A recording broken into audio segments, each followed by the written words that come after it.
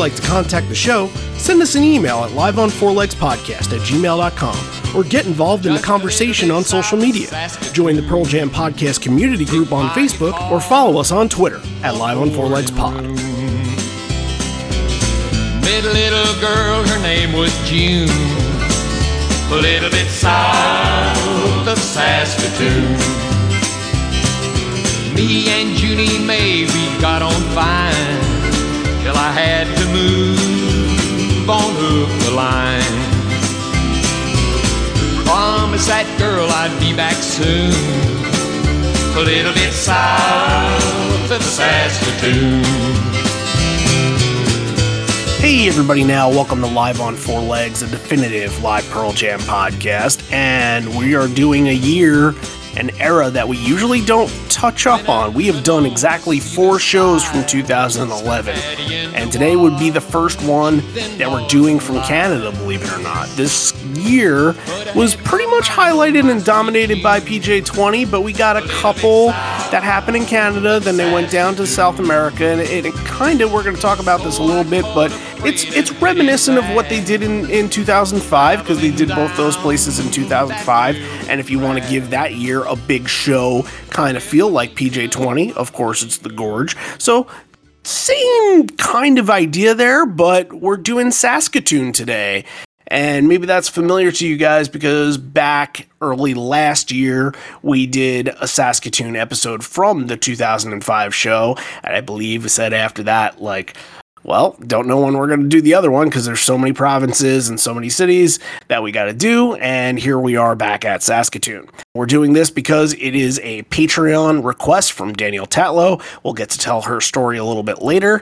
But now we introduce the people that will be talking to you this whole time. Randy Sobel over here, John Farrar over there. Hello, hello. We are running back to Saskatoon again, if you will. Well, here's the thing. We have to remember the lyrics because there's going to be somebody that should know the lyrics that's not. All I know is that there's Moose Jaw in there, Medicine Hat. Mm-hmm. Mm-hmm. For all you hockey fans out there that like know where the players come from or where the players played in juniors, everybody knows Moose Jaw and Medicine Hat. They're like in the middle of nowhere, but everybody knows those names. Now, that's going to be a storyline for this, of course, because they do the song, and they did the song back in 2005 too, and they're going to kind of go back to it here, and it's going to be something that Ed really doesn't know very well, so he's going to have to call upon one of the experts to come and help him out, which is going to be a nice little story when we get to it later. Let's talk a little bit about 2011. Like I mentioned, it's really, this is going to be the 5th one that we did from this year, and it's not really on our radar a whole lot. So why do you think that a year like this, and in comparison to 2005 a little bit, why do you think a year like this might get forgotten along the pantheon of Pearl Jam tours? There's a couple of things that it has kind of against it. Number one, you mentioned obviously the PJ20 Fest kind of specter looms over this year and dominates this year, and a lot of people, yourself included, that was a destination, and a lot of people did that and then went, okay, like I'm done for a little while. Did 2 nights, a lot of different songs, a lot of crazy performances. Then it was like, okay, I'm good for a little while. The other thing is that they're not really, there wasn't really an album to talk about in 2011. And, as you get into these later years, obviously the albums get a little more spaced out, and you have these years of touring that we've talked about, 2012, another one that you got before Lightning Bolt came out. Then you get to 2015, 2016, 2018, which were similar to this, and that there's not like one album that dominates it that you can go back and be like, oh, that's that era. Like with 98, you had that. With 2000, you had that. With 2003, you had that. 2006, you had that.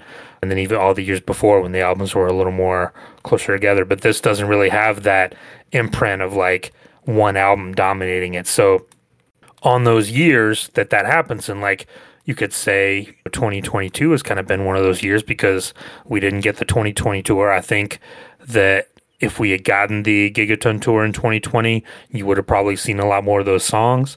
We've heard rumors that there are lots of new songs that are ready to go.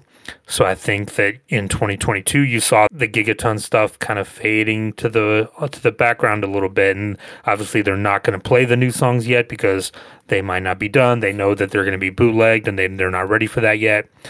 But it'll be interesting to see. You know, we saw a lot of 10 every night. 10's the dominant album here as well. So I think those are the two reasons that these lists kind of get overlooked a little bit.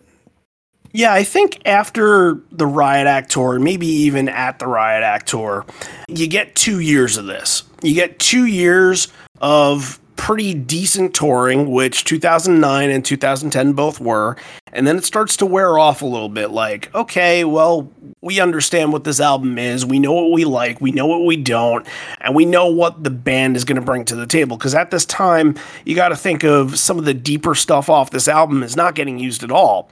Gonna See My Friend, Johnny Guitar, Force of Nature, Speed of Sound, The Speed End, of Sound, Supersonic. Yeah, those songs aren't really coming up as much as they did in the first 2 years. And for a lot of those, they weren't coming up in the first 2 years at all. So now we're in a position where they're kind of looking at this. They're saying, all right, well, Fixer got some, Unthought Known, Just Breathe. Those get a good reaction from the crowd. We're just going to stick with these every single night. And now it takes the chaser approach out, if that's something that people care about. But again, a lot of these places that they're going to, Saskatoon, Edmonton, Calgary, some of these places deep in Canada, there might not be a lot of those people that go out and go on the tour. Maybe somebody, and I know our guest Danielle is going to mention in her story that she was at the Edmonton show after this because she loved the show so much that she had to go there. But I would think that most people in Canada, this is kind of like if you're close by to this, if you're not close by, if you're like 8 hours away and you just want to get to one show, this is where you're kind of splurging on it. And I'm going to get a guess that a lot of people probably didn't go to anything in 2009, anything in 2010. So this might be it for them. And I guess the band is thinking like, look, we're going to bring back some of these nice little songs like In My Tree and God's Dice and stuff like this that we really don't bring out too much. And then they need a taste of Backspacer. We're still digging it a little bit, so that's what they kind of come out with. It makes sense for this, and it makes sense for when they went down to South America too. But I think in the outlook of what the Backspacer era was from 2009 until 2012, this is kind of the over the hump kind of thing where you've had the prime territory for the record. You had the time where everybody was chasing songs, everybody was digging, and everything felt fresh. And now I think it's the opposite where it's kind of like, okay, we can go from this. Let's see what's next. And they did this a lot on this tour. Like I mentioned, the God's Dice and the In My Trees and dissident kind of songs that don't really get brought up a lot. But that's kind of what this was. And I hate to call it like Diet 2005, but it's less shows. I think there was only 10 Canadian shows. There was less fanfare over it. I feel like 2005 was a pretty big deal at that time, and pretty big deal for South America too, being the first time they ever went down there. And yeah, PJ20 dominated the conversation. So yeah, this kind of stuff gets left off and out of conversation. And while there are some little gems that are thrown in here on that 10 show run, compared to what they did in 2010, compared to what they would do in 2013, it does fall behind the pack a little bit. But like, they didn't do a lot in 2012. They only did a few shows here and there. So this is kind of the winding down of that Backspacer era. They're getting ready to kind of go back and hunker down and work on a new record. So I wonder how much they had from Lightning Bolt done at this point. Yeah, I don't think that's something we really know. Probably some of it. We know Pendulum was done for Backspacer and didn't use, so there was probably some in the works. But yeah, I think it's just they kind of know like, okay, this is like the last of the cycle, so let's just break it all out and go for it, and then we'll regroup for a year or so before we come back. So our opinions really don't matter. like 95% of the time here. I know we make it seem like they matter, but the ones that matter are the people that submit their stories, that donate to our Patreon, and that's why we love doing these episodes. We love doing their requests, and it's something that, for all the Horizon and Gigaleg patrons that are out there, I reach out to everybody. I'm like, let's get your request, and we want to do it. We want to see what your story is. And this one's from Danielle Tatlow, and she's been a friend. She's been a patron for a while now, and she's also helped out a lot during the tours. She was watching and paying attention to Facebook, checking out the algorithm on Facebook and Instagram, trying to find live feeds for us. She came in clutch a lot, so I want to thank her for that. That was awesome. And she's up there. She's up there in Saskatchewan, so it'll be interesting to kind of see that perspective. I don't think we get a lot of that, so let's read her story off. First off, thank you so much for taking my request for Saskatoon 2011. This was my second Pearl Jam show, with 2005 in Saskatoon being the first. Saskatchewan is a province in the middle of Canada, population 1.1 million. The majority of residents live in the bottom half of the province, which is all flatland prairie. The northern half of Saskatchewan is forest and lakes. I live on the border of the two, in a community of 350 people. Wow. Imagine that. Imagine that. It's a 3-hour drive to Saskatoon, which is the biggest city in the province at 330,000. I grew up listening to classic rock and alternative music, and then had a few years in the late 90s and early 2000s where punk was my music of choice when I couldn't actually download music that wasn't on the radio. The local rock station did play a couple of Pearl Jam songs on the radio, but I never liked the song Jeremy, and Daughter and Better Man wasn't hard enough for my taste at the time. So I looked the other way. Until the moment that changed everything. Getting a burnt CD with Do the Evolution on it in about 1999. It was weird, it was angry, it was anthemic, and it hit me hard. After that moment, I was hooked, and I ate up everything Pearl Jam spewed out. I couldn't believe they came to Saskatoon in 2005. We don't usually get many big names in Saskatchewan. Bands skip over us. Credit Union Center holds about 12,000, and it wasn't a sold-out show at all, that's crazy, but hey, that's the territory. But it was a mind-blowing experience, and the set list was great. Fast forward to Saskatoon 2011, my mind is blown that they chose to come back. It was pretty close to a sold-out show from what I remember. I got 2 tickets. My husband's favorite song of all time is Better Man, and he was stoked to go, but he is a miner in a fly-in mine, and his days off didn't coincide with the concert. So I took my sister, and she had no idea what Pearl Jam even sang, but she came out of it having a great time.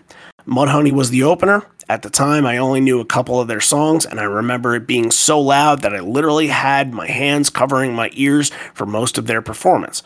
It was hard to enjoy. That's coming from a punk background, too, but totally understand. Pearl Jam opened with Interstellar Overdrive into Corduroy. That was a holy shit moment. They're here, I'm here. How did this happen? I can't believe it. The next 3 songs aren't my favorite songs, but it was cool to hear God's Dice. I was on such a high from Corduroy that I wouldn't have cared what they played from here on out. In My Tree was frickin' amazing. Untitled and MFC were great. Mike killed it on Red Mosquito and Nothing As It Seems. Given a Fly, Do the Evolution, party time. In the Moonlight, I knew the song right away, but I didn't know many of the lyrics. I knew it was rare, but I didn't know how rare it was until after the show. Black was great to hear because they didn't play it in 2005. That's something that Ed will mention during the show. The crowd went crazy for Spin a Black Circle. The crowd loved Just Breathe, and the radio stations were playing it in heavy rotation at the time. Better Man was a big crowd moment, and Why Go? The crowd loved this one too. The first and second attempts at running back to Saskatoon, the Guess Who are a Canadian classic rock band, a staple of Canadian rock stations, a communications rule, and this is something I didn't know, but I kind of assumed. A communications rule in Canada is that a radio station has to play a certain percentage of Canadian artists. So there was a time where I was paying attention to like Much Music in the late 90s, and I would go and I would check out like what they were playing and what was on like their top list, and there was like 5 Tragically Hip songs at the top. Yeah, is this you or Danielle speaking? That's me speaking. Okay. That's me, yeah. No, it was mostly Tragically Hip and Our Lady piece at the time. So just think of that. It was a unique moment, as it's something that we can say only happened in Saskatoon. However, that takes the place of another Pearl Jam song that would have been great to hear. After the show, I immediately bought tickets to Edmonton and drove to the 7 Hours a few days later and saw them there. Another great show with a wash opener. Edmonton was my last show to date. They have not been this way since, and would be a miracle if they came again. I have been busy with life, being a stay-at-home parent to 2 kids for the last 7 years.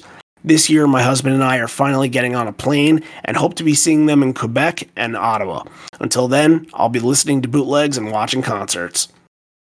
Thank you so much. Hey, great story. Great. And, we don't get a lot of Canadian shows requested here. It's usually a lot of East Coast stuff, some Midwest stuff, if you believe it or not. Of course, those are the popular places, but it's always intriguing when we do get something from someone who is in a local area that we don't pay attention to a whole lot. Yeah, I mean, living in a town of 350 people, you got to feel like you're on an island there. So yeah, that's great. Danielle's putting in a lot of work there. I love it. I wonder if she's considered the town Pearl Jam fan. Right. I mean, she would have to be, local right? expert. Yeah. All right. She mentioned the show is going to start with a little Interstellar Overdrive intro and go into Corduroy.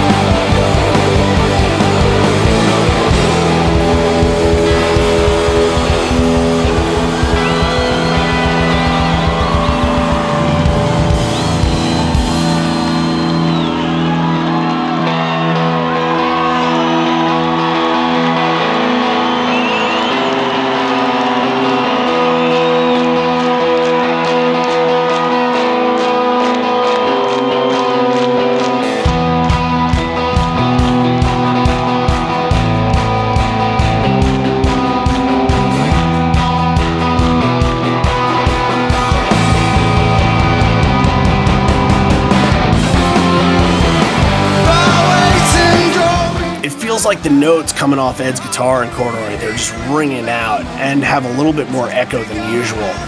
It was a good version of both and got you going for this one.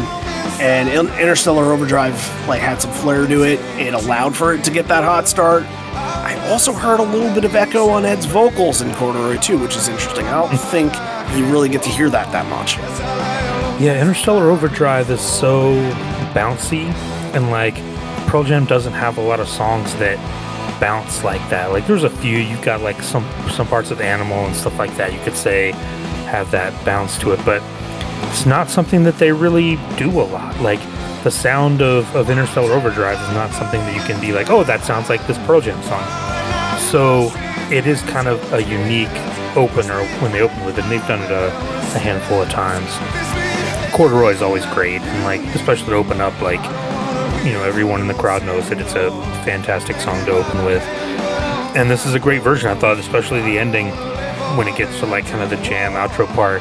I thought they were really in a good mood, and you could tell they were excited to be there. They knew it was going to be a good night. It was going to be a long night. So yeah, just felt like the band was really pumped up, and really good version of Corduroy. Interstellar Overdrive has been played and introed 66 times to date. And yeah, it got you going, and Mike's solo felt pretty good, and he's working especially well in tandem with Matt there. So, hey, nothing new, nothing different, but it's rolling the way that you like Pearl Jam to roll. The next 3 are going to be interesting because these are 3 that really don't come up in setlist all too much. Got some a little bit, but I don't think these 3 have ever been played in the same show together again, and especially in the top 3 after the opener, you know what I mean? All Night into God's Dice is something I that's got to be the only one, right? Yeah, it's got to be. And like, there's going to be some songs played here where you're like, that's the Pearl Jam 20 hangover. Somewhere they played it at PJ 20 and they liked it and it kind of got a little bump from being played there. And All Night is one of those, like, and they had just come off of, I think, the Jimmy Fallon performance of it too. Right. Mm-hmm. So All Night was having kind of a moment in 2011. So gets kind of the featured spot here at number 2. It was fine, and again, you're getting 2 kind of songs you don't hear all the time. You hit them with Corduroy, and then they're going to break out some deep cuts here, and, these people getting a little treat here. But yeah, God's Dice is always good. It has a little bit of an awkward start to God's Dice, but they get through it. Yeah, no, there's no really that drum roll intro that you get from that. Ed kind of stepped on Matt a little bit, but that's all right because they kind of finished off the song pretty tight, and Matt's driving the energy the whole way through. I thought All Night at least had a couple interesting moments, like towards the end, Ed's shrieking sort of picks up, and Jeff is doing the backup vocals, which sounded really good, a lot of intensity on that. I don't really think you get that from All Night too often, and for most of you that kind of understand my connection with that song, it's like, don't really love talking about it because I've had it a lot. That's my rare that isn't really a rare anymore. So, I don't really ever think about it too much, think that deeply into it too much, but I felt like this had a little bit of drive into it. And even, how Ed kind of does this thing in the song sometimes, like Stone's playing that during that. And I don't know how often that happens, but it seemed like it was a little kind of playing around moment, which sounded really good. God's Dice was good, and they've only played it 8 times since that date. So if you're going to get it, then you know how rare it is nowadays. And Gotham was fine. Again, it's kind of has that backspacer hangover to it. But Mike really started to rev up at the end and kind of pick up steam, which sounded pretty good. Ed here says it's only the beginning, and he starts singing the national anthem. Our national anthem, not O Canada. Yeah, you got to go O Canada here. Well, here is where he kind of turned it around. There were some boos, a couple of cheers, and he says at the end, and the home of the Blades. The Blades are Saskatoon's junior league team, the WHL over there. So at least he kind of added a little hometown flavor to that. So they do their research. Well, yeah, of course. Hey, you're not walking into their arena and not knowing who the hockey team is. If you do, then you're out of there. They're kicking you right out. We get a couple of rare ones here. In My Tree into Dissident. In My Tree had a little nice drum intro to it. It's not like a Jack Irons type, but it's very good. What I was disappointed with in this, and it's because it was so good, that Mike stuff that happens, mid-song and kind of escalates to the end. I didn't think that Mike was mixed very good in the show. I was just listening to it. I just wanted Mike to be louder. And yeah, there's going to be a lot of Mike moments that come in the next little bit that I wish just stood out much more, but it felt like it was a pretty even mix. The drums were pretty high. Yeah, I wish that Mike was a little louder on these kind of songs. Well, I didn't miss it here because you get to hear Jeff's solo.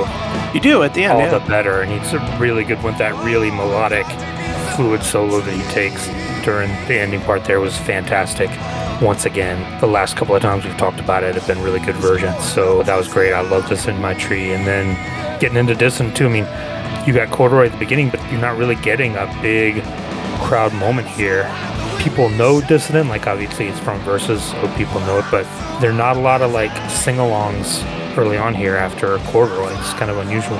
It's tough for Dissident to be a sing-along because Ed can't even sing it the way that everybody kind of knows for him to sing it, and it does feel a little clunky at first. It finds a groove somewhere and tightens up, but once again, Mike is like that loud atmospheric solo that fills the room, and that one just wanted it to kind of fill my headphones a little bit more. That was all that I was asked. I won't even mention it again unless I really have to, but yeah, was missing a loud presence from Mike, but you could tell that filling up the arena that people were probably hearing Mike pretty prominently. After this is going to be the combo that we got earlier, Interstellar Overdrive and Corduroy. That's the common that you kind of live for with Corduroy, and obviously Untitled and the MFC is the combo that you live in with that. And he changes a couple words in Untitled. I got a car, I got some gas. Baby, let's get the fuck out of here. Get out of here fast. Everyone's confused. I just wanna get to Saskatoon. I wanna go, but I don't want to go alone.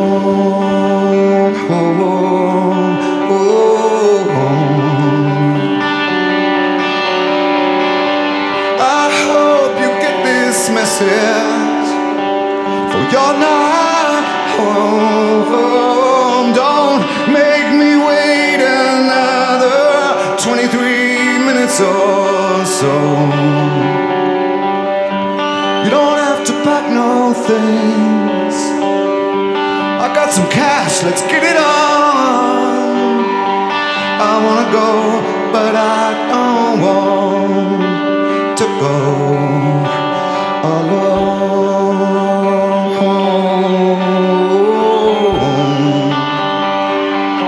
MFC had a little bit of a resurgence this year. I think they played it 3 times in 2022, and it's nice to kind of see it back.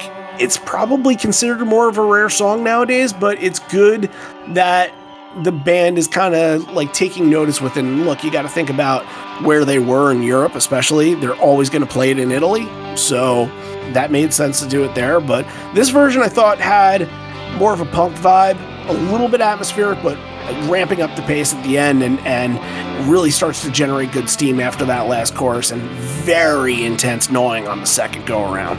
Really like that. That's what you get. But you're going to mention Stone Solo. I know you are. Always very good. Always very good one on the Yield songs. Untitled is like low-key one of my White Whale songs that I would love to hear someday. I'm glad they're bringing it back on this current tour. I hope I get to see it, because like when I saw them in '98, they weren't doing Untitled yet. Did you ever see at that show? Yes, they did. I believe so. I haven't gotten Untitled yet, so that's one thing I'm definitely looking forward to. That I'll be super stoked if they play it. But yeah, Untitled's always good. Always love hearing it in a set. And yeah, MFC's great, but again, we still haven't got to that sing-along yet. It's coming, and we're going to get to them, but we're not there yet. No, we're going to pause and do another no code followed by another binaural. You got to think of that at this point. They hadn't played a 10 song yet. They had played 2 no code, 1 verses, 1 Vitalogy, 2 binaural, 1 from the new record, 1 Yield, and Lost Dog. Yeah, and a doc. So, as we said, 10 is going to have the biggest representation in here. Of course, the songs that you all expect it to have, which is the very least of what you usually get from 10, but just really interesting how early on they're not going to that route at all. They're kind of going to some of the deeper cuts in order to bring this crowd in.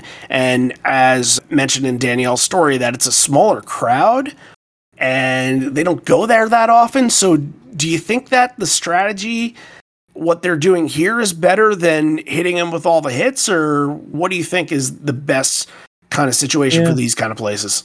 I think when you've got, when you've got 30 songs here, so it gives them a chance to mix it up. I think, when Ed's making this set list, he's thinking like, yeah, let's mix it up tonight. Let's throw everything at the wall early on, and then we'll get to the big sing-alongs later. More Mike moments here. Red Mosquito, Nothing As It Seems, back to back. And you're not getting even flow in the main set, so this is usually the spot, and Mike is kind of getting treated to 2 moments here. And yeah, just, the guitar's its own voice. Red Mosquito, it's sort of that like a Mosquito type of sound that he brings into it, and gets really bluesy, kind of nice little progression here, paced really nicely, and a little, kind of sounded like a little slide guitar. He was using that kind of slide pick a little bit, so that sounded really good. And then, Nothing As It Seems, Ed tees up as being about the government, and it feels weird. He said U.S. government, so more U.S. references in Canada, right? Does that make any sense? Well, he's not talking about the prime minister, so... No, of course not.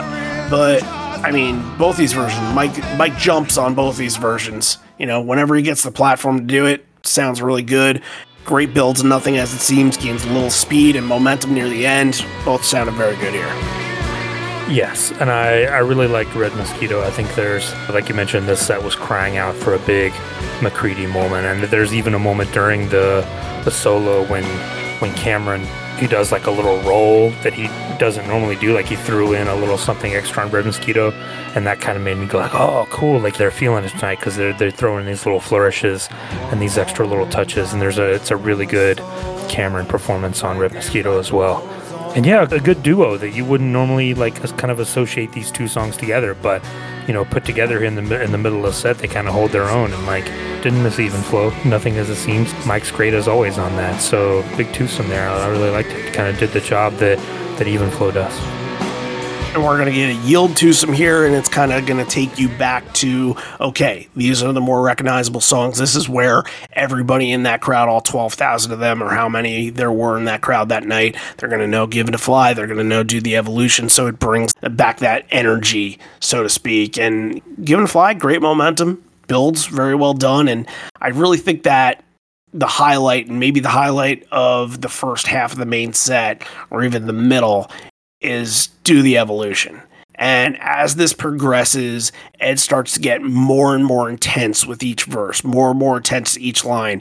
Heading into the Hallelujah choir, Ed saying, this feels like church, singing the choir, and then he kind of gains some ferocity after that. He gains some anger towards this, and it really made for kind of like an old school, like a 1998 sort of version of this song. I just thought the vocals were excellent on it. It's evolution, baby!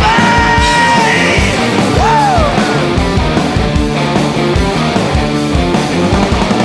I'm a thief and I'm high. This feels like church. We sing in the choir. We say.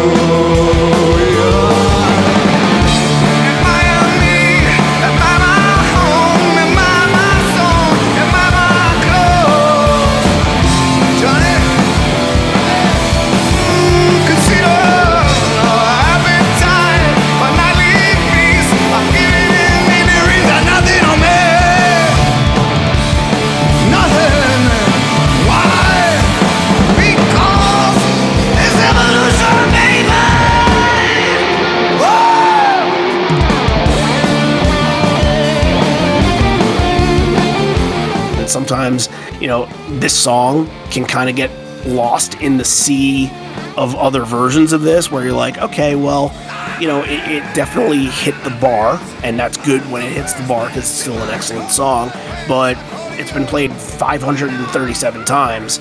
You're not going to compare all 537. This one felt like it did exceed what you normally would get from Do the Evolution.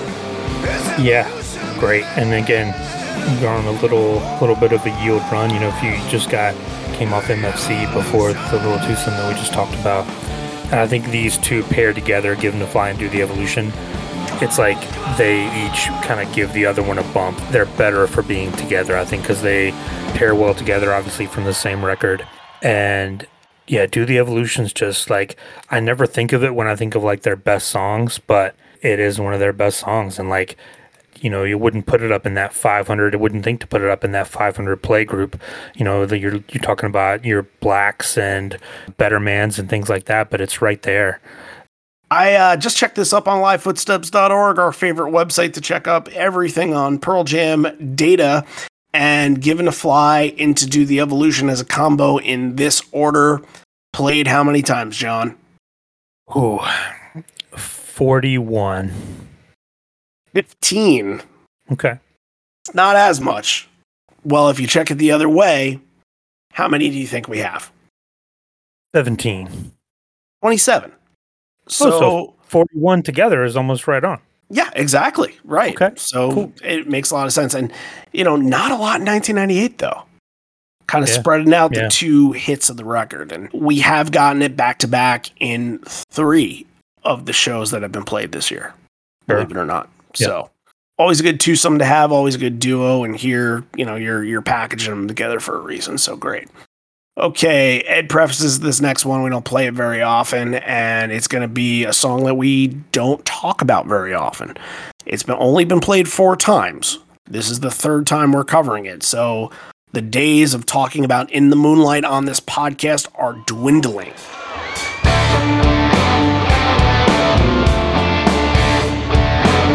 In the moonlight, I took it back. It's really short to relax. It's getting closer to all ends in the moonlight. It's a love drawn nearer. Stop on your seat. Your senses of feeling in the moonlight. It's a love drawn nearer. Darkened days expanding. I always feel like we talk about the same sort of things within the Moonlight whenever it comes up.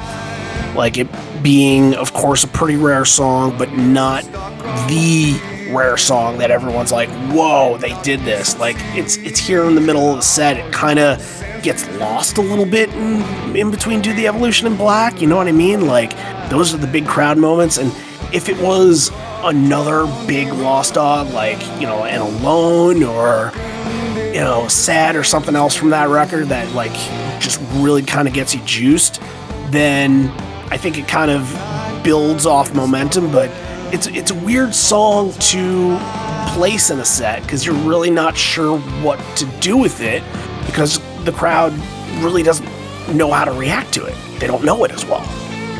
It's another one it's one of those kind of moody binaural era songs. So it needs to be around those moodier songs, and Black is a good one to pair it with. It's coming up next. But this is definitely like another PJ20 hangover where they had, Josh Homme come out and play it and they liked it. A couple of weeks later here, you're like, oh, we practiced it. We know we can run through it. Like, yeah, why not?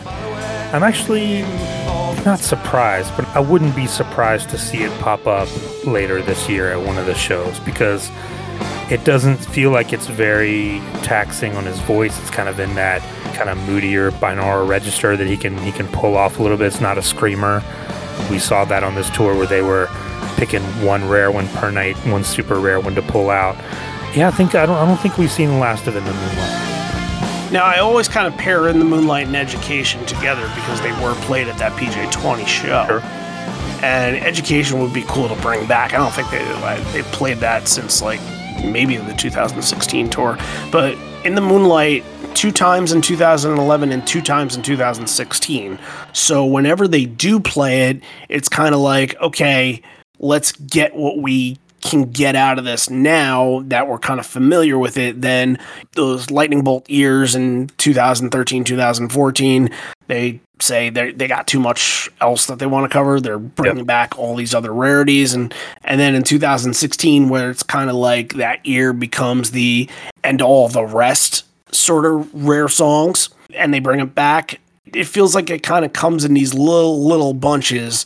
And maybe, I won't say that it's not going to show up in 2022. They have 12 chances to kind of bring it up. But yeah, it's not a bad song at all. I like the song, and I wish that there was sort of a moment for it, that the crowd can kind of attach itself to and sing along with. And it just really doesn't have that. Yeah, that's true. Yeah. And this one, as rare as it is, maybe doesn't hit the fans quite as hard. It's kind of hard when you're showcasing all these songs in the Lost Dog era. There's how many, like at least 10 to 12 that really didn't make the public eye at all. So you kind of have to intake all of these extra binaural tracks at once. And yeah, it might have just kind of fell to that little bottom slot. Not because it's a bad song, but because there was other stuff that really was able to perk people's ears. And In Between Songs says it's hard to believe that it's been 6 years and almost 12 days ago. I think the first show was, and I remember this date very, very well because it was September 7th that they played this show. The next day happens to be my birthday, which in 2005, it was the Winnipeg show. We got to do that at some point. We got to do a birthday show. I believe we're doing a birthday show for you this year. It wasn't on your birthday, but It's still your birthday present, so to speak. But 6 years and 12 days, it's kind of funny that both of the, and it's so weird to make that comparison between the two tour years too, because they happen at the same exact time, you know? Yep. I was looking at the list and we didn't play this one last time, so we made sure that we played it tonight.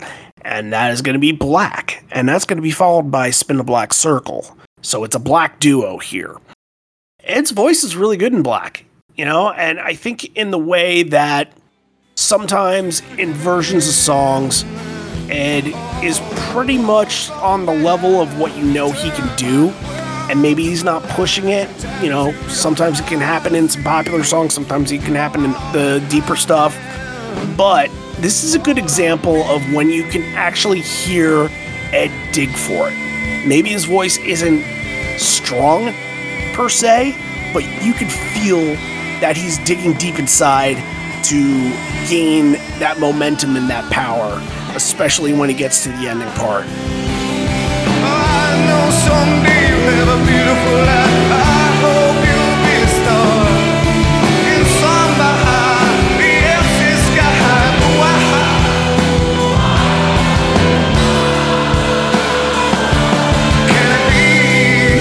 Can it be mine?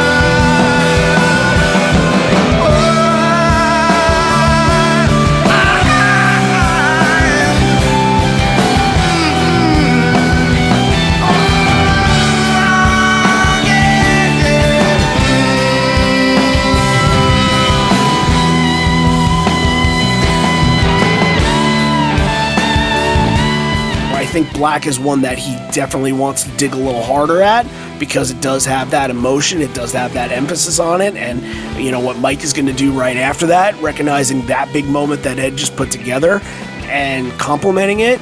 Black would be the one where if you got to pick one in this main set to stand out like that, Black is the one to run home with, right? Oh, absolutely. It's a standout performance. And, you know, everything you said about Ed is true here. It's a really passionate performance of Black. And I love when the crowd is great on this, too. You know, we haven't really talked about the crowd a lot, but they really take it here. And when he gets to the why, you know, the why can't it be, he kind of lets the crowd take it and they go with that, which is always really cool. Another incredible, just soulful McCready solo, one of the best that we've heard. Look, we've done a lot of like combo numbers today, and this combo in this order of Black in the Spin the Black Circle been played 8 different times, and then 5 times in the opposite order of Spin the Black Circle going into Black. You and I have both seen... When was the first time that they did it? Because I feel like that's a more recent trend. The first time that they did it? Yeah. 95. Really? Once in 95, twice in 2000, once in 03, and then 2009 to 2011. Okay. Spin the Black Circle could have easily been the one where they're just like, okay, let's go full go with this. Let's tear it apart. You know, we're close to the end of the main set. Let's let it all out there. I thought the pacing was pretty even on this. It didn't really pick up as much as some other versions do, if you know what I mean. It felt like it was kind of steady, and Ed's vocals are good throughout. It's consistent more than anything. It's not like when you get to that middle part where it just escalates. I didn't think that this version sort of escalated to that part that you love in Spin the Black Circle that gets you absolutely fired up. I'm not saying that this was a worse or not as interesting version as ones that do that, but it's just interesting to see how they kind of kept this at more of a normal sort of pace. That might have been a hangover from Black. It's a little awkward to like do this ballad kind of powerful slow build song and then immediately go into a breakneck like super fast one. So I get why maybe they weren't quite feeling the breakneck pace of Spin the Black Circle, but yeah, nothing wrong with it. Thought it was good. Okay, we're gonna get to in a fun moment here, and then there's gonna be 3 songs at the end of the main set. Ed is pointing out in the crowd, who is this young guy right here? How old are you? 9, 10. Hey. What's your name? What's his name?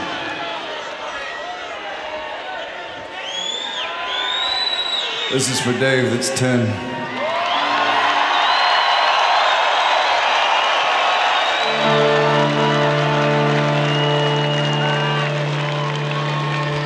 And your dad looks pretty cool, but this is and he is pretty cool because it looks like he brought you here. And I understand if you just came to see Mudhoney, because I understand. But this is for when you decide to take off on your own. This is called Setting Forth.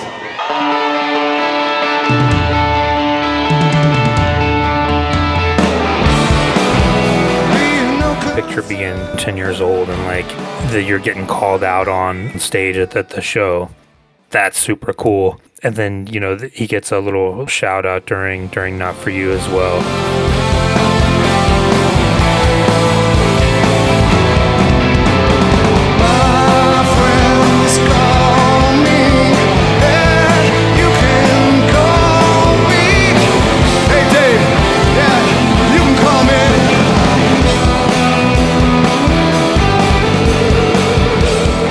Stuff with Dave was very, very cool. And even after that, like there's a little jam that goes into that bridge, kind of the pre-verse before the last chorus, and it takes him another measure or two before getting into it. And like that feels like a moment that, and I know that they have extended that a little bit at times, but that could be something that is noticed as one of those moments that extends. And I think that people don't recognize that it does happen enough. But when it does, like that's, you're extending the song, you're kind of making it a point to say that this is a highlight, to give it that room. And then at the end, you're getting back to another Stone solo here, and that's, you're building to that. And I feel like with the jam, everything that they're doing going up to that solo is continuing to build to that big ending and having that big moment at the end. Everything works really well.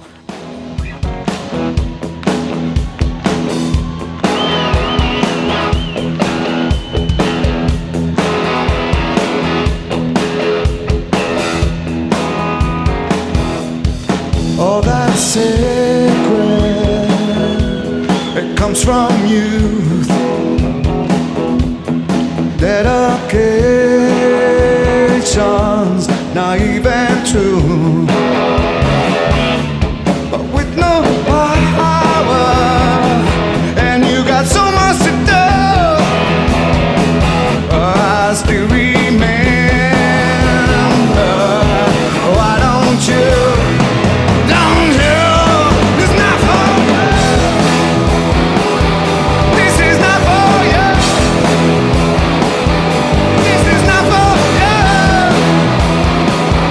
Never would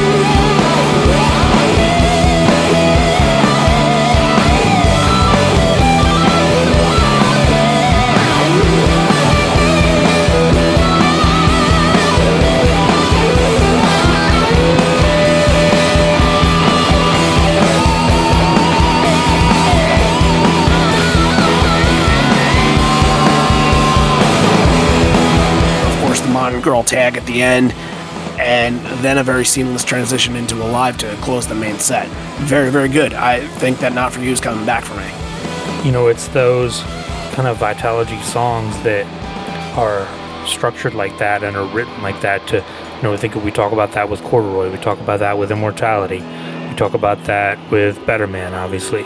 So a lot of those songs on that record were made, I think, and constructed with that in mind to give them that build and that room at the end. And like we talk about it every time we do a 94, 95 show, like, oh, the ending of these songs are amazing. Like, listen to Jack just go off on these. And, you know, that continued with Matt to a certain extent. Yeah, Not For You is very good. And it doesn't show up as the penultimate song of a main set a whole lot. So this feels like, okay, you know, we're not playing a lot of big hits in this main set at all. You got Black, you got Do the Evolution and Given to Fly, and of course opening with Corduroy, but Not For You into Alive. That's interesting right there, because that's sort of saying like you need a big moment to get you pumped up for Alive, and usually something like, if it's in the main set, which of course is completely rare nowadays, it's more like Lukin or Better Man that has a big epic moment that you can kind of take that little pause and then go into Alive and have two back-to-back like that. But yeah, Not For You is not usually in this spot, and I think that it is a very good spot for it. It's usually more towards the middle of the set if it's showing up. Alive has a little bit of an issue with Stone's guitar early on, but performance has a couple clunky moments. It gets smoothed over, and of course the crowd's going to be chanting along at the very end. That gets good, but look, we're getting sort of a change of pace with Alive being at the end of the main set, and then a song that you expect to be at the end of the main set is going to be part of your bread and butter in the set. So that's an interesting way and a different way to do it. Yeah, it's kind of weird, you know, to get Alive this early, and especially when a long set like this, like we talked about, where you're used to it getting that featured spot near the end. But yeah, mix it up. This kind of begins the run of the big crowd hit songs that we hadn't really gotten up to this point. So but buckle in, because here we go. Yep.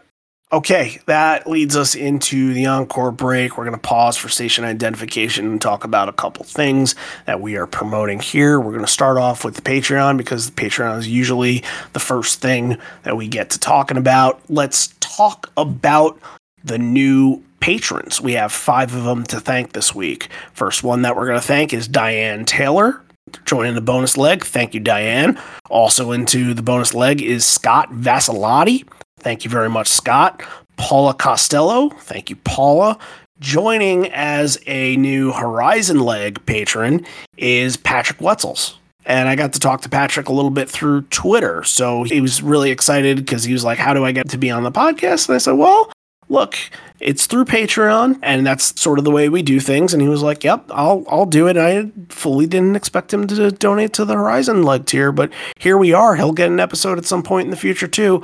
And then the last person I want to thank, because it's going to segue into an event that we're doing when we hit St. Louis, is Tanya Kang. And if you don't know who Tanya is, she is the person behind the Pearl Jam fan portraits. So if you've done a fan portrait before, or you've seen her do the photography before shows, during shows, what happens is that people will write down one of their favorite Pearl Jam lyrics. They'll talk about it for a little bit. What does it mean to you? Why did you choose this one? And then she'll take your photo of it with the lyrics in hand. What she's doing with all these photos is she's creating a book. And the book is going to have a Kickstarter starting up on August 15th. And like I mentioned with the St. Louis show, what we're going to be doing there is we're going to be holding a bit of an event, and there's a lot of stuff going on in this event, so I'm going to kind of break it down one by one here. But Tanya's part is going to be, we're going to interview her. Anthony from Touring Fan and I are going to interview her. We're going to do some interviews with some people that are planning to donate to her Kickstarter, because that's part of a package, which you can do that too. We'll give you that information in just a second, but that's going to be on August 15th. she's going to have a little gallery so we can see some of the pictures that she chose that are going to be in the book, and she'll talk about some of the stories as well. Very excited for that. I think she does great work, and she's turned into a very good friend of mine, and glad that she's hopped aboard on Patreon. Let's talk a little bit about that event. The event is called Hope and Brews in the Lou. It is at a place called the Midwestern. That is about a 3 or 4 minute walk to the Scott Trade Center in St. Louis before that show. And there's going to be a lot of stuff happening. We're going to be involved somehow. And like I said, like interviewing Tanya and interviewing some of the people that are going to be getting their picture taken with lyrics that day. And also happening at that show is Anthony was able to acquire a cover band called River Mirror, and they're going to play front to back the whole entire MTV Unplugged. Front to back. With the dissonant tees, right? I've requested this. I've absolutely requested this. Yes, they have to do it. And I bet you that they don't know about it. And I bet you that if I tell them about it, they're going to be like, oh yeah, we're going to do that. That's happening. And I want to dig into more of what Tanya's doing as well, because it's the book reveal, a gallery, and the photo session, as I said. But the photo session is going to be kind of connected with the Kickstarter. So, like I mentioned, her Kickstarter's coming out in about 2 weeks on the 15th of August. And what is going to happen with that is that it's for a pack. So you can donate to the Kickstarter without donating to this package. You can donate to the Kickstarter and get a copy of the book and have the copy of the book sent to you when it's ready to come out. If you want to donate to this package, if you're going to be in St. Louis, you're going to be at this event, then the other things that you'll get in this, you will get the copy of the book, you will get to be in the book. That's a last minute decision. You'll get to be in the book for donating to this tier on the Kickstarter, and then you'll pick your lyric, come up on stage, and we'll do an interview with you and kind of talk, because the whole point of the event is to raise money for the American Foundation for Suicide Prevention. September is Mental Health Awareness Month, so that's what we're raising money for, and kind of talk about why you picked your quote. And I think a lot of things that deal with mental health situations also deal with Pearl Jam. I know myself, and I'm sure you, John, have took to a lot of different lyrics that sort of spoke to issues and problems and things that, you know, maybe you don't get out of therapy, maybe you don't get out of other places, that can kind of guide you along the way. So we're going to try and tell some really good stories with that, and hopefully you guys are there, and we'll keep mentioning this in the weeks to come. We'll keep bringing it up, but when that is ready to go, I will make sure that on the social media accounts, everybody gets that link. It will be 2 Mondays from now, so be on the lookout for that. There is also another thing that we are raising a little bit of money for. Now, everybody knows that MSG is coming up, and everybody knows the date of this. It's a very important and powerful date. It's important to basically the whole entire world, of course, because everybody knows what that date is. But it's also important to people that were there on that date, 3 years before that happened. Everybody knows the moment that happened that night was that after a long campaign, the band finally caved in and played Breath for the first time since 1994. It really felt like that moment was the start of this kind of fan service of, okay, we'll take a couple of requests, we'll pay attention to the rare songs that are out there and bring them back every now and again. And it felt like that moment was definitely the door opening for that. And I think that they absolutely knew what that date meant when they took it. So there's no doubt in my mind that they're going to play Breath that night. However, I kind of feel like it would be a fun idea and a nice idea to recreate the moment. It's more about the moment rather than begging for the song. So what's happening is I'm going to make an attempt to print out about 2,500 to 5,000 sheets of paper that say Breath on them. And of course, everybody knows the cost of printing, and it's something that I cannot afford myself or through within podcast funds. We'll be putting as much as I can into this, but what we're doing is a little bit of a fundraiser on this and a raffle as well. So It'll be $5 per entry, and you'll get entered in for every $5 increment that you donate. You'll get entered in to a little raffle that we're going to be giving away some posters. We're going to be giving away some merch.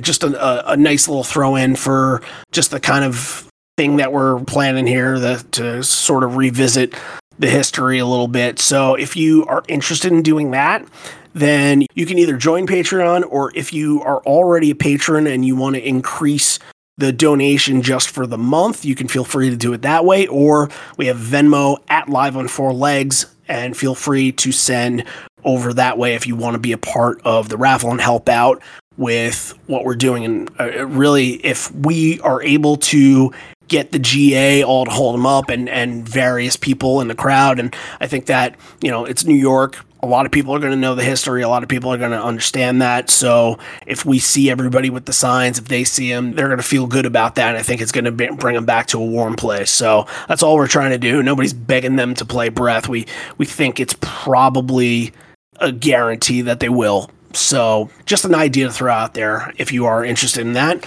we welcome all donations from all places. Real quick, how to donate to Patreon, patreon.com/liveonfourlegs, or go to liveonfourlegs.com and click the Become a Patron button. The 3 tiers, any of them are obviously acceptable. We put them all out there so you can join, and you'll be getting more exclusive episodes pretty soon. Took a little bit of a break in between the tour dates, the end of June and July. We've been running pretty hard on these reaction episodes, so we're going to get to some other stuff soon within the late night series and within the Evolution series as well. So keep those things in mind, and that'll all be extra content for Patreon. Our goal, the hope, before 200 episodes, I believe this is episode number 193, I believe. Yeah. The hope is that we can get to 200 before the 200th episode. And when we do, maybe we'll do something big for all you guys. Maybe we'll do a nice little giveaway for the patrons or something like that. So hopefully it gets to that point, and it's up to you to help us out. If you want to help us out, help us grow, we are more than excited to have you on board. Okay, let's get back into the show. Back to the rock. Ed comes out for the encore and says, I see people from Brazil, lots of different flags out here. That's interesting. All different people, especially Brazil, going down. And maybe it wasn't somebody actually traveling from Brazil, but they played Rio and they played a couple places, I think Sao Paulo in 2011. So it's interesting that if somebody was really traveling from down there, that they travel. They do travel, yeah. We saw Chilean flags in Europe and sure, all kinds of stuff. But I'm just saying, Saskatoon, that's a distance. That's a distance right there. So I give anybody credit that decided to do that. They're not going to leave anytime soon, but this one is where we all start singing together. I'm glad he said that. We mentioned it a couple times. There really weren't a lot of moments in that main set where they were able to have the connection with the crowd. And right off the bat, I think Small Town is a perfect one to bring that up and do that, even though Ed starts with, I swear I recognize your breath, and then immediately says, you guys are singing much better than me.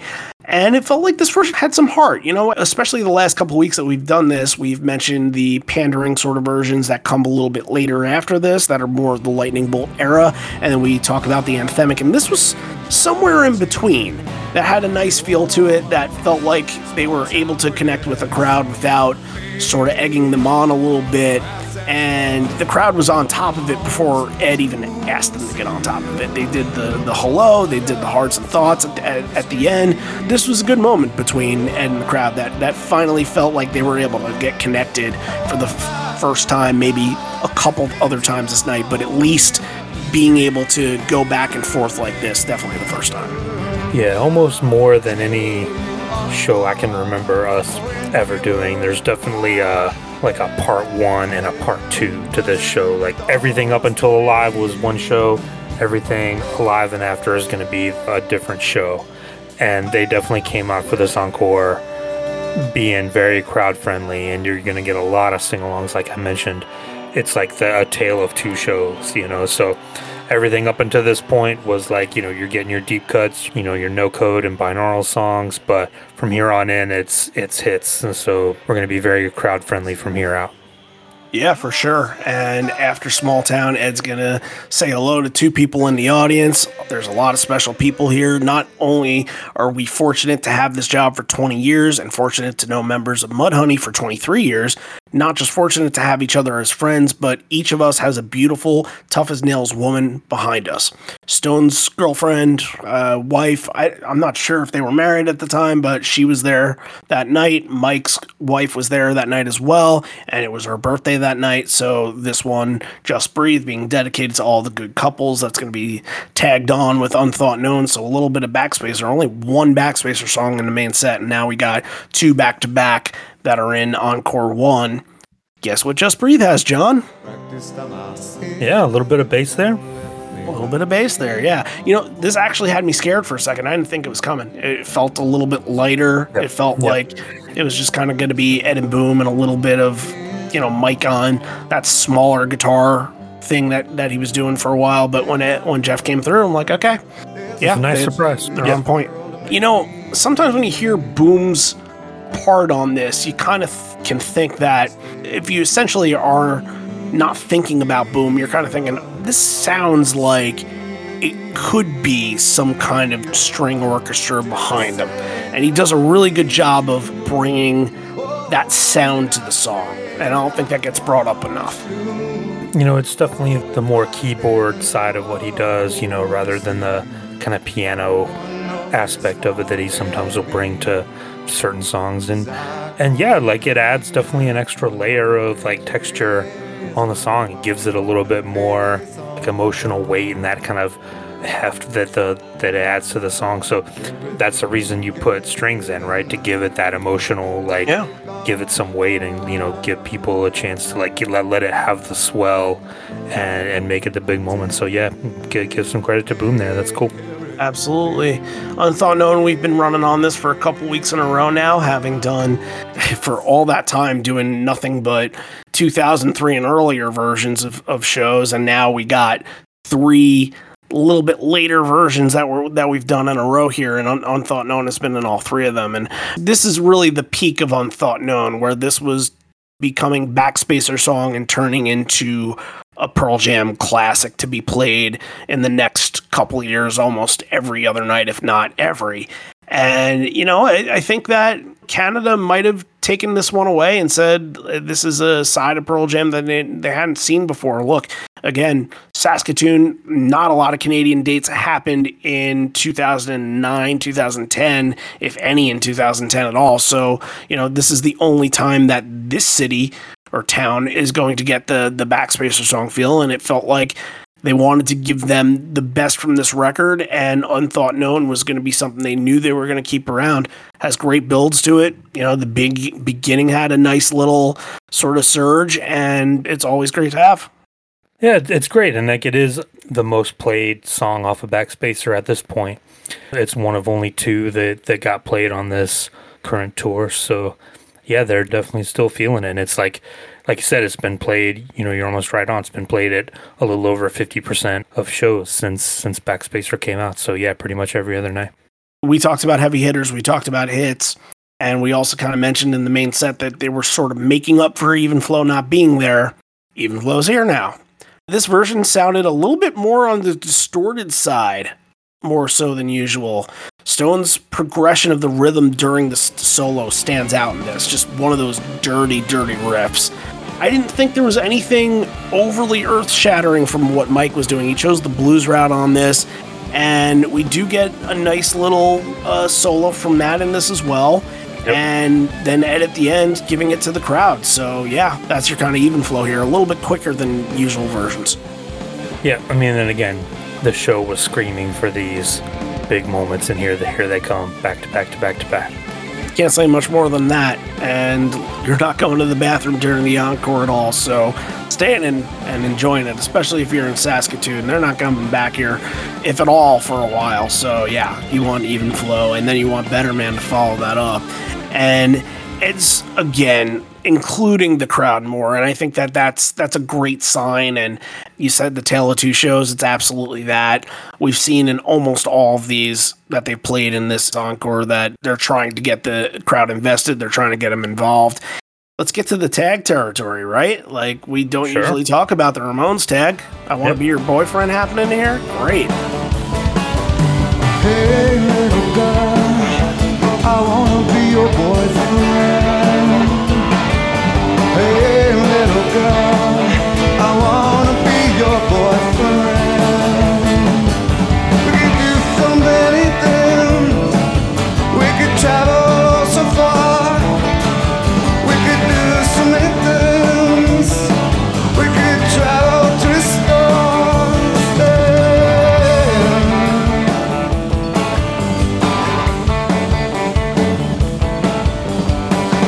Little girl, I wanna marry you. Little girl, I wanna marry you. Little girl, I wanna marry you. Marry you, marry you, so don't run away. Anytime you get a Ramones tag, it's going to kind of perk my ears up. And, I Want to Be Your Boyfriend is from the first Ramones record. Kind of had, again, we talked about, some songs were kind of having a moment in 2011, All Night and In the Moonlight, some of the stuff that was played at PJ20. But Want to Be Your Boyfriend, too, tagged 4 times this year. They had just done it a few days before in Hamilton, and it wouldn't really come back until 2018.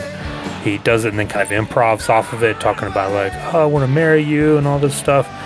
You're getting the double tag on Better Man, which means like they're in a good mood now. They're feeling it. We're a couple of wine bottles deep at this point, so letting loose. Yep. Just building back on the tags and back into, big roller coaster that happens at the end. It's always a show-stopping moment, and it's exactly what you expect from this and can take away from that crowd and say, whoa, that's how we're going to end Encore 1. I'm pumped and excited for the end of this show. That's exactly what you expect, and you got it. So already the Encore is starting to feel a lot different, and now we're going to get totally different when this starts. So Ed introduces everybody, and it's pretty normal. And, he talks about the whole band, right? He can't miss. He's been playing with these guys for 30 years now. Back then, 20 years. He's never going to miss anybody, right? It took a second. We tried to figure this out.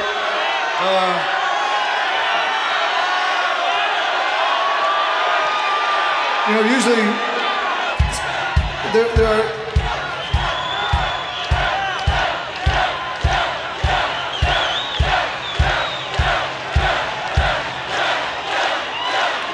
Oh, you mean Jeff Ament, of course. Yeah, poor Jeff. I think a lot of people might go back to the Baltimore show with Jeff. I think he did the same thing where he just forgot to mention Jeff or whatever, and then Jeff sort of stormed off the stage at the end. They played like Rockin' in the Free World at the end, and he just put his bass down and didn't even like wave bye to the crowd. He just stormed off. So we don't know if he was pissed about that or not. It seems like it Seems a little turns petty. into Probably right. something else going on there. Yeah. Maybe, yeah. So it was probably a culmination of a couple things, but it's not unusual to play a song by The Who, but it is quite unusual to play a song by the Guess Who.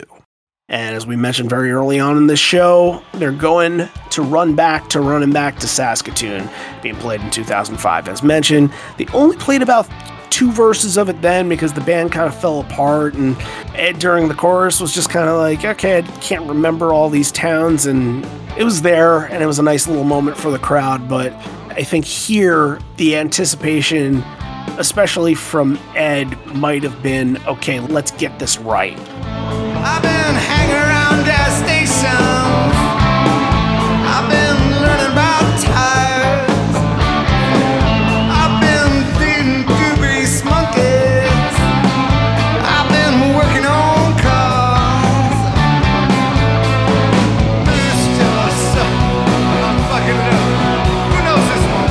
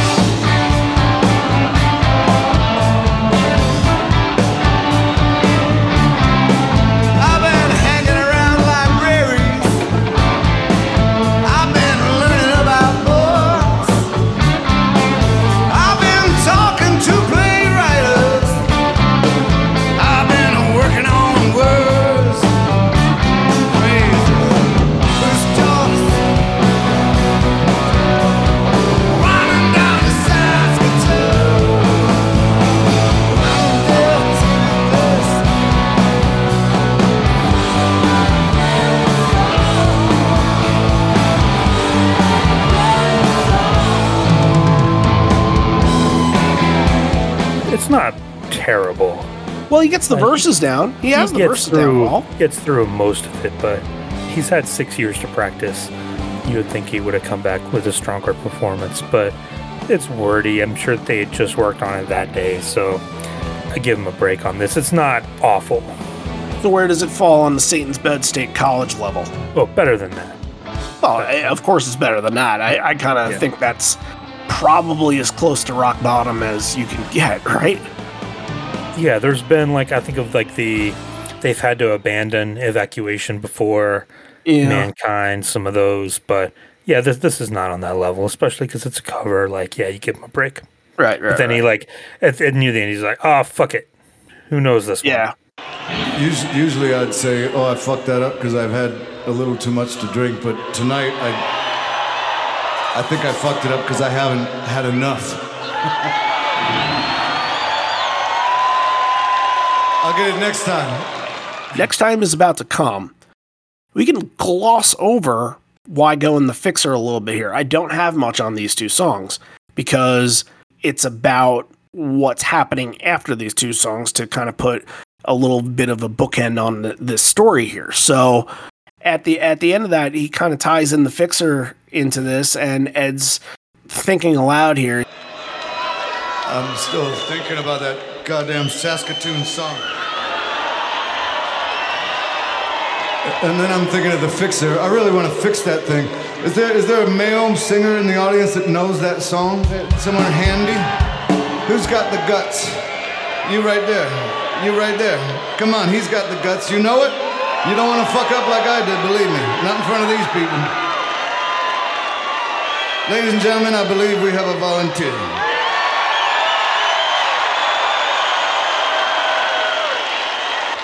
All right, ladies and gentlemen, this is Brian. I'll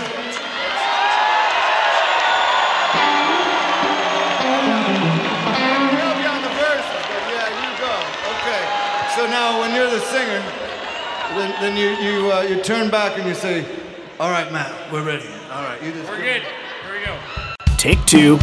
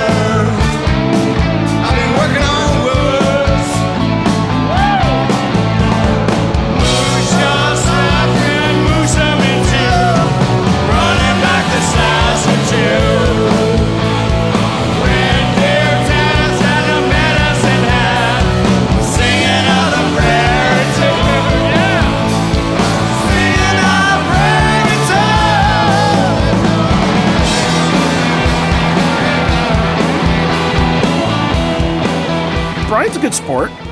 Brian's doing his job. He knows the lyrics, absolutely. He's not a trained singer at all, and I don't think anybody would have expected that.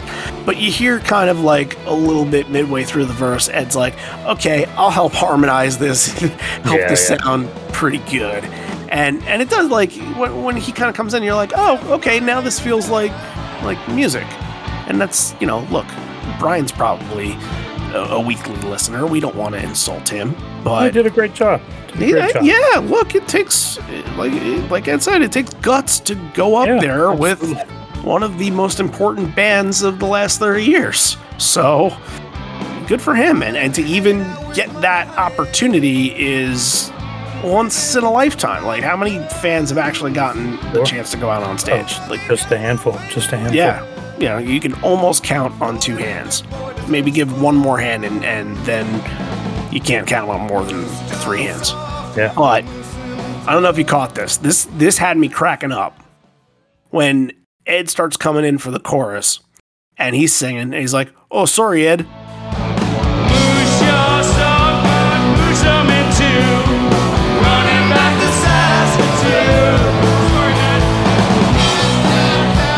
How is that not the best Canadian thing that you can think of? Like, it's just, of course he had to do it, because, you know, Canadians are very apologetic. They're very, you know, friendly. They're very nice. They're nice. Right. And, you know, anytime that somebody interrupts or you think you're getting interrupted, sorry, so sorry. And that happens here. It just had me cracking up, because it's just, that is Canada in a nutshell. You know, I give Brian a lot of credit, because he stepped up, he knew the words, he didn't blank in front of this crowd, in front of the microphone with Pearl Jam on stage and blank on the lyrics. He got through it, he knew the words, and I think he was helping Ed out. You know, it's easier to sing along with someone who knows the words than it is to sing them by yourself, so Ed can kind of piggyback off what he's doing and be like, okay, yeah, I got that word, so I know that part, so I can sing this. And then, like, you know, give Brian credit, because he gets the wine bottle, he takes a couple of swigs, holds it up, then checks out. Checks the stage right, he's out. So he did what he was supposed to do. He didn't linger, he didn't ruin the moment, he didn't try to make it about him. He did what he was supposed to do, and then he got the fuck out. So great job, Brian. You got to take a swig of wine, too. Yeah, I believe it's there somewhere. Yeah. Yep. So for anybody that was getting confused, like Ed was getting confused, the chorus is Moose Jaw, Broadview, Moosomin 2. That one tossed me up. The Moosomin thing tossed me up, because I'm like, is that one full word, or is he actually saying, you know, as well? Moose and men or something? Moosomin. Moosomin, yeah. Moosomin 2. And which is weird, because he just said moose. He just said Moose Jaw. So he's bringing that back twice in there. Running back to Saskatoon. Red Deer, Terrace, Hannah, Medicine Hat. Sing another prairie tune. So look, that's not places that I really get talked about a whole lot. So I can understand getting tossed up on those. But you can add this to the very good trivia question of how many songs have been played twice at the same Pearl Jam show. Are there any others aside from the Rockin' in the Free World thing from the Polo Fields? I don't know. I think there have been some that would be like some have been tagged and then played. Oh, well, how about the time that Porch was Ed's pre-show song, and then they played it in the regular set? Does that count? You could maybe put an asterisk by that, sure. We got to mention this. He improvs a little bit at the end and makes mention of Mudhoney. That stuff was great. Cool. Yeah, worked in the album title. The Every Good Boy Deserves Love. That was well done. Yeah, excellent stuff. And I think he looks over at Jeff, or Jeff looks over at him and just has this big grin on him, like, "Hey, you actually did something there. Nice job there." It's just fun performance. It's just fun and something for the crowd to take home, and a way to connect them. Yep. Again, we mentioned this is all just crowd participation kind of stuff in these two encores here. Porch, Baba O'Reilly, Yellow Ledbetter, that is going to consist of what would be bread and butter, a little bit of margarine or whatever. It's a little different, but Saskatoon is going to be immediately transitioned into Porch, which I thought sounded great, because you don't think that that's going to happen. You think that maybe they get a second and sort of laugh it off and then go into the song, but no, they make a nice little moment out of that. So as for the version goes, I think you got a little Stone solo alert. Let's bring out the siren for that.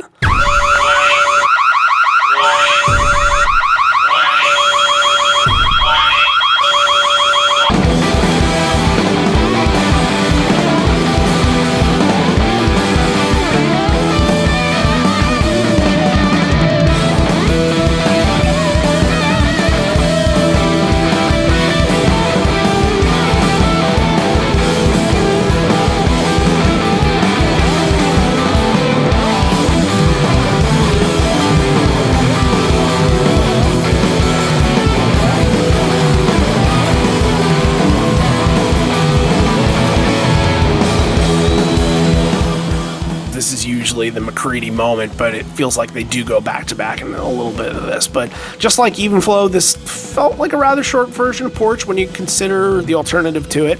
And it's almost sounded at the end, I know you're not a Zeppelin fan, but it kind of sounded like Stone was going to lead into Nobody's Fault But Mine, but didn't. It kind of had that vibe to it. And I know that they've done it at a show or two before, but not really much more than just doing that little riff. And it might have been Mike, not even Stone, but this version was Stone. Stone had a good night, and I like when Porch gets back to that showstopper spot. It reminds me of 93, 94 version. So I like it getting moved around in the set a little bit. I wish they would do that more. Like, close the show with it. They haven't done that in forever. Hey, they mentioned before that they don't really do the Guess Who, but of course they are going to bring up the Who here, so I think that might have been a little bit of a tie-in to what he said before. Just fun to get Bob O'Reilly. Of course, there's great crowd participation on it. There's great participation on it wherever they go. There is a nice little moment towards the end of the song when the tambourines come out. Ed hops off the stage and sees all the way off to the side, on Stone's side, that there's a guy in a wheelchair who's right up in front. There's not a lot of people around him, so there's no pushing up against him or anything like that. He has his own little section. Ed hops off the stage, hands a tambourine to them, and that's a nice little moment. That was really good for Ed to spot out and get to see. And you're ending the night pretty loose, where maybe in the main set you didn't have much of that looseness. I think it was just kind of like, all right, let's get from song to song. And it found its way to be a fun show towards the end. Oh yeah, they're in a great mood, and you're in Saskatoon, why not just go for it and keep going? And it felt like, we're going to talk about Ledbetter in a minute. It felt like they just didn't want this night to end. Like, if they could, they would have just kept on playing for these people. They were having a great time. Yeah, what do you got on Ledbetter? Just that at the ending, it sounded like, Mike just wanted to keep going on and on and on. It felt like he was trying to let it go as much as he could, trying to drag it out and enjoy this, this last moment here with these fans, for as long as he could. It was nice. Again, for a crowd like that, you do want to lengthen that because they're probably thinking in their heads when are we really going back to Saskatoon? Right. But it was probably one of those things where they said it in 2005, and here we are. So they did make good on a promise. If they did make, I don't remember which way, but if they were able to make a promise back then they at least made good on it. Some cities don't get that, so at least you were able to get to. Okay, that's the end of the show. Let's get into some top 3 moments. I believe I'm number 1 this week. I'm the first one to go. I'm going to say number 3 is Not For You. And I just love the interpretation with adding the kid in there, adding Dave in there, and his connection and conversation with him before the song was really nice. Big Stone moment. Felt like you were building up to something massive when you were doing the little jam in between. And I thought that was a very good performance. I'm going to say number 2 is going to be Running Back to Saskatoon. This is probably the moment that everybody thinks about when you think about this show. And of course, because the location is linked with the name of the song and getting a fan up on the stage, that's the moment everybody's going to go back to. But I didn't pick it as number 1 because of that. Because it felt like it was a typical number 1 song. I'm going to pick Do the Evolution as my number 1. I think it's just sometimes when you can look over songs, because again, it sounds like the average of 537 versions of this, and this one felt like it got lifted a little bit. And you're like, okay, Evolution, what do you got for me? All right, we're looking good. 2011, when they go down in a couple weeks after that, they're going to go down to South America. That song is going to change. That song is going to change and really start to bring out the South American crowd that's going to sing along on that. So yeah, but good that they were in good spirits with it at this point. That's my top 3. What's going to be yours? My number 3 is going to be Black. I thought that was a really passionate version like we talked about, and getting to hear the crowd take it was kind of foreshadowing for what would be the rest of the show, the part 2 of the show like we talked about. So my number 2 is actually Not For You, with the kid Dave getting the call out there.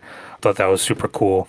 And my number 1 is going to be the Running Back to Saskatoon with Brian, the fan who comes out and sings. I thought that's the big moment from this show, hands down. So that's it. I think we've done the Saskatoon duology, if you will. I don't know if we'll ever get back, but this We won't be running back to Saskatoon anytime soon. Probably not for a third time. How about Moose Jaw? Even though they played it 3 times in 2 shows. Mooseman too.